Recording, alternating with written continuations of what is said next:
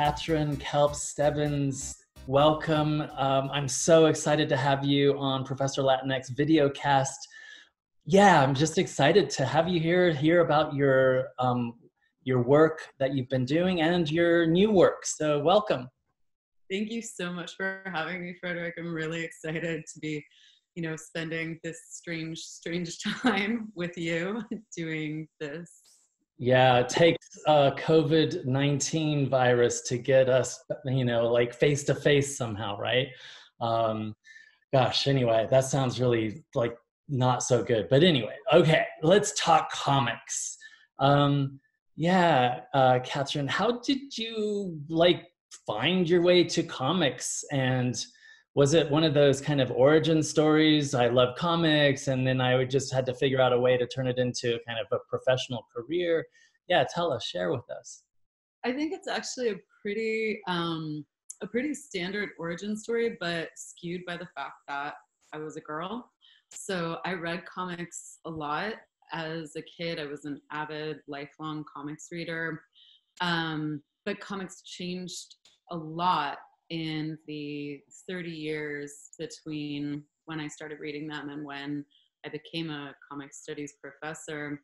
So when I was a kid, I lived within a 10-mile radius of 5 different comic book stores, which is something some of your viewers might not even know exist anymore. But those were things that used to be all over, especially in the East Bay where I lived. And I would go into these stores and just be avidly reading all the time. But I think certainly by the time I was in my teens, I had a clear sense that I wasn't necessarily, that these books I was reading weren't necessarily written for me, especially things like a lot of Todd McFarlane and Rob Liefeld, and that's not to call them out, but certainly when Image Comics was a really big thing, I was reading all of them and I didn't know if it was really for me or not. And then similarly, I'm in these spaces and I have one of those primal scenes where I'm there and I'm reading something like underneath the stacks and I look up and at once in unison, like 10 grown men kind of like lowered their heads. And I had this sense that people weren't necessarily welcoming me into that space, or that there was something strange about me being there.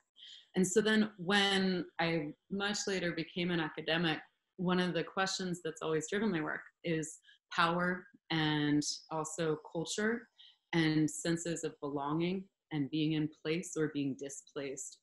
And so I was really lucky to be able to put that together with that kind of lifelong love of comics, but not always feeling like I was in place in comics. And by the time I was in grad school, comic books or graphic novels were being sold in bookstores, which is another thing that might not exist anymore. But so my experience then of going into bookstores and purchasing these books was really different from my experience as a child being in comic book stores. And that got me to really thinking about how it is on a much greater scale that people are welcomed by or oriented towards the sort of cultural objects that make them feel as if they are, in a space of belonging and if they are a part of that culture. So I think that's, again, my origin story. It has a lot to do with being a woman and a feminist theorist, but it also has to do with really loving a thing, even if it didn't always love me back. And I think really wanting to be a part of this, amazing cultural production, no matter where it took me. Yeah, and now you're in a kind of hot spot, if I can use that sort of term right now, for comic studies, right? That there at the University of Oregon, Eugene. So excited for you. There is something in your work, that your academic scholarly work, and I'm sure in your classroom spaces that we'll talk about in a second, but that there's a real strong impulse to kind of understand a system of comics, right? That comics aren't just US, that there's something kind of bigger about them. Can you talk about that and maybe talk about your new book a little bit and how that's informing your new book? Yeah, absolutely. So again, I'm trained as a comparatist, and a comparatist who also comes out of a long background of post-colonial theory, which is currently changing and now undergoing its own sort of renegotiations. But one of the questions that we ask always in comparative study, but also in post-colonial study, is, who gets to feel at home and where and why, and who gets to produce culture and evaluate culture and where and why, and what are the systems and the structures that are in place that either create what we might call, a worldwide culture of comics, or that impede that kind of progression. And so I think that the sort of work that I'm most interested in is that work that really, takes a kind of deep dive, a kind of Foucauldian archaeology, to look at how did a certain structure come into place, right? How did world comics come into place? Is it the same as world literature? If so, why? And if not, why not? And why are these kinds of connections between different cultural sites of production either being made, or why are they being impeded? And I think if we think about how certain systems of power build borders or allow for the free exchange of ideas, then we want to also ask, how do comics become international? And what are the certain circuits that they make, and what are circuits that they can't make? And why is it that, when I was in graduate school, I would see these lists of like 10 comics you must read right now. And this list would always have Art Spiegelman's Mouse. It would always have, something by Joe Sacco. Mm-hmm. And then it would have like Marjane Satrapi. And it was never acknowledged or even made note of that Marjane Satrapi is writing in a different language than these other writers, but she's on that list. And so what does that list tell us? And what doesn't it tell us, right? These are the sorts of questions that world systems, I think, compel us to really ask. And, how does a Marjane Satrapi book get to me? What are the sorts of changes or permutations it goes through?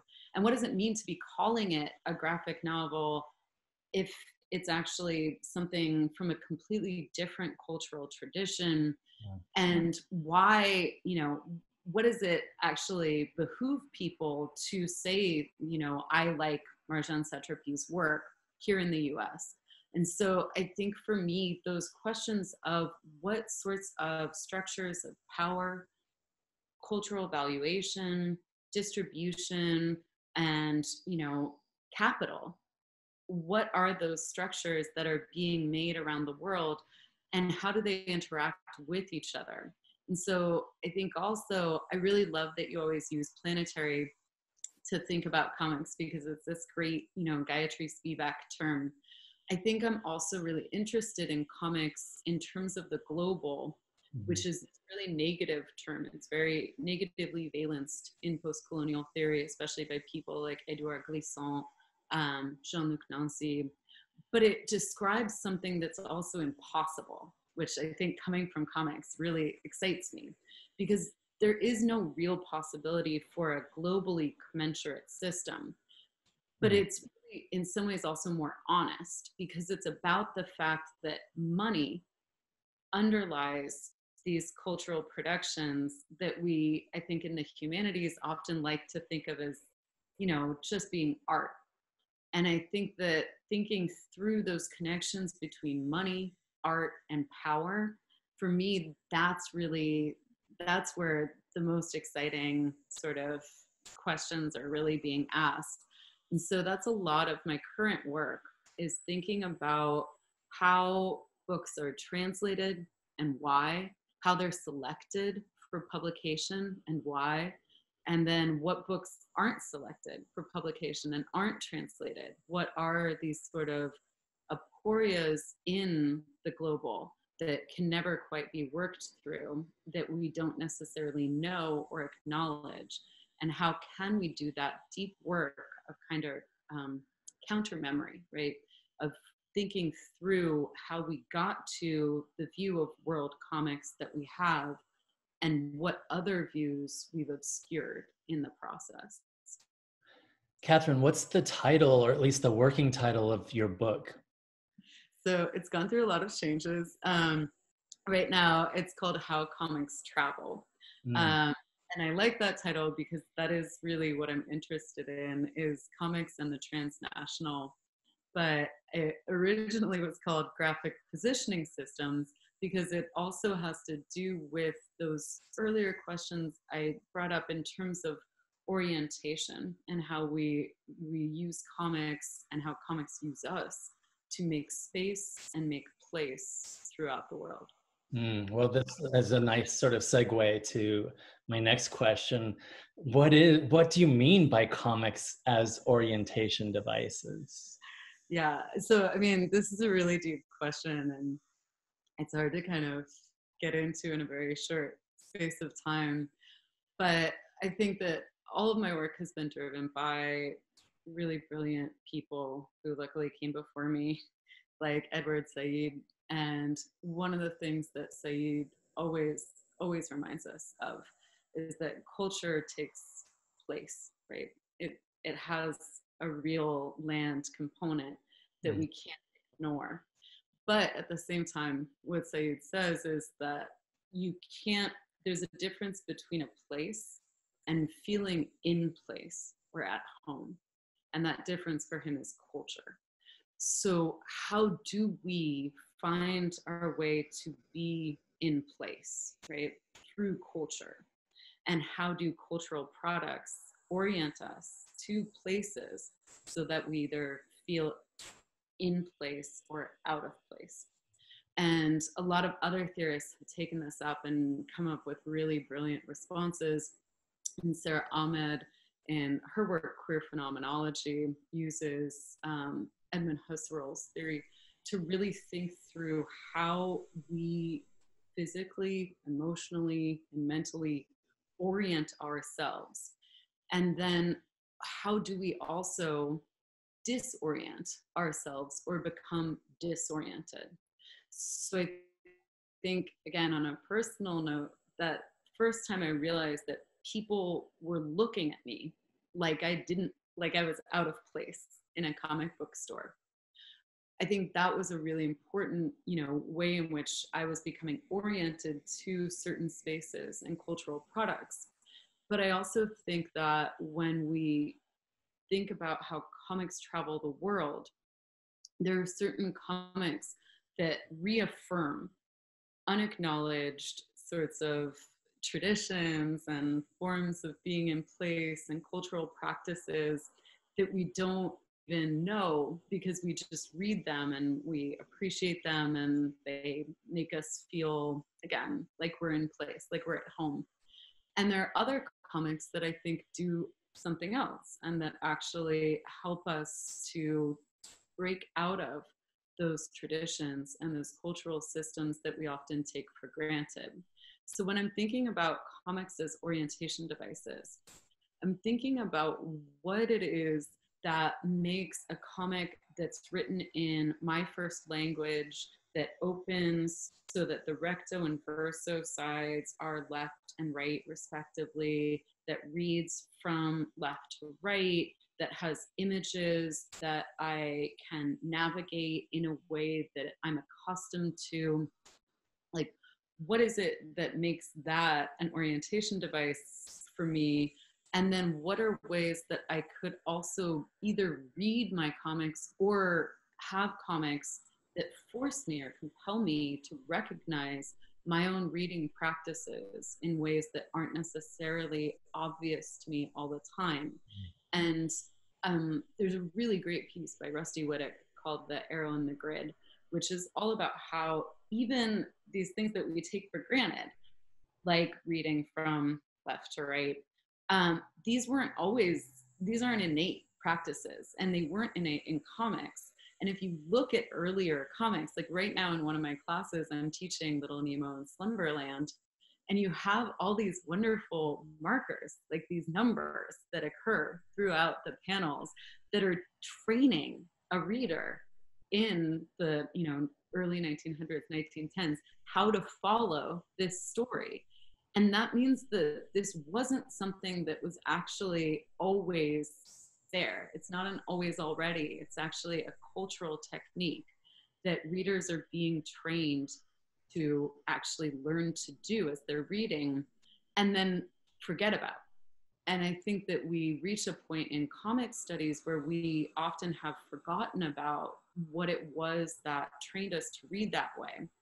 And so when I'm thinking about comics as orientation devices, I'm thinking also about ways that comics can remind us of what we've forgotten that now seems innate or seems completely unmarked in our reading practices, and how doing so can also remind us of reading practices that aren't being honored and that aren't being celebrated, and of comics and traditions that get, you know, somehow othered in our more kind of celebratory canonical work. Yeah, that's so powerful, that your concept there, especially right with so-called post-colonial sort of creators and their comics, and the kind of notion that, well, there's a purposeful disorienting that disallows total appropriation of, right? For the outsider to come in and think they can own the culture through the comic, and yet there's this kind of purposeful disorienting. Yeah, I love that. Wow, what a generative concept. What about, you know, this is also kind of really nice segue to some of your other work. And the politics of page layout, you were kind of getting to that a little bit with our arrows and the kind of recto verso. Maybe through reading, I don't know, Bechtel or Red as an example, what do you mean by that? So when we're thinking about page layout, again, one of the things that I want us to always be aware of, or that I always try to compel myself to be aware of, is that a page is not merely a representation of space or multiple representations of space. It's also a space of representation. And what that means to me is that it is its own sort of spatial system. And like, there are a lot of really great German media theorists who are doing this with maps, but like a map, there are things that we often take for granted, right? Once we become indoctrinated into reading these spaces, we no longer notice how they're orienting us or changing our reading practices. So I'd like to instead remind us of how a page is a space, and then also of how a page either makes place or interacts with place. And there's a really great moment in Thierry Groenstein's The System of Comics, where he talks about how the space, the espace of a page becomes a lieu, or a place. And it becomes a place, he says, because it's invested with meaning, it's invested with attention, it gets worked and reworked. And so in thinking through that concept, I wanted to think about how these artists are using the space of the page to question, or in the case of Red, really deconstruct our concepts of place. And so for Michael Nikolakolanis, who's a Haida artist, he does work that is all done through the Haida form line, what he calls the frame line. So his panels are in no way orthogonal. They don't follow a grid. They're instead these really beautiful, connected, curvilinear compositions. And as he says in another short Haida manga of his, The Wave, the page, he says, is a wave. It is in the process of having been a tree and becoming something else. And I will direct it with my ink through my brush in certain ways, but I can't control it, which I just think is this really beautiful way of conceptualizing, literally and figuratively, the comics page as this kind of wave, or this place that is always in the process of being somewhere and something else. So what Yakilanes says is that rather than using panels, which we see in most traditional comics, he uses the frame line to challenge the panel, because the panel really comports with kind of allotment thinking, or this settler colonial way of dividing space. Whereas the frame line is about connectivity. It is about the fact that all space is filled. There is no empty space. There is no terra nullius. All space is filled with something. And it's, a question of, for his words, expansion and contraction between different, places, peoples, encounters, different ways of being in the world. And that rather than reading the space as these little divided areas that have clear borders and clear boundaries and that reflect this colonial thinking, he's really using the space of the page to instead reflect a different way of thinking entirely, a way of understanding space and place that is not broken up and is not, somehow based on empty versus full, but rather based on these, these waves of interaction and community.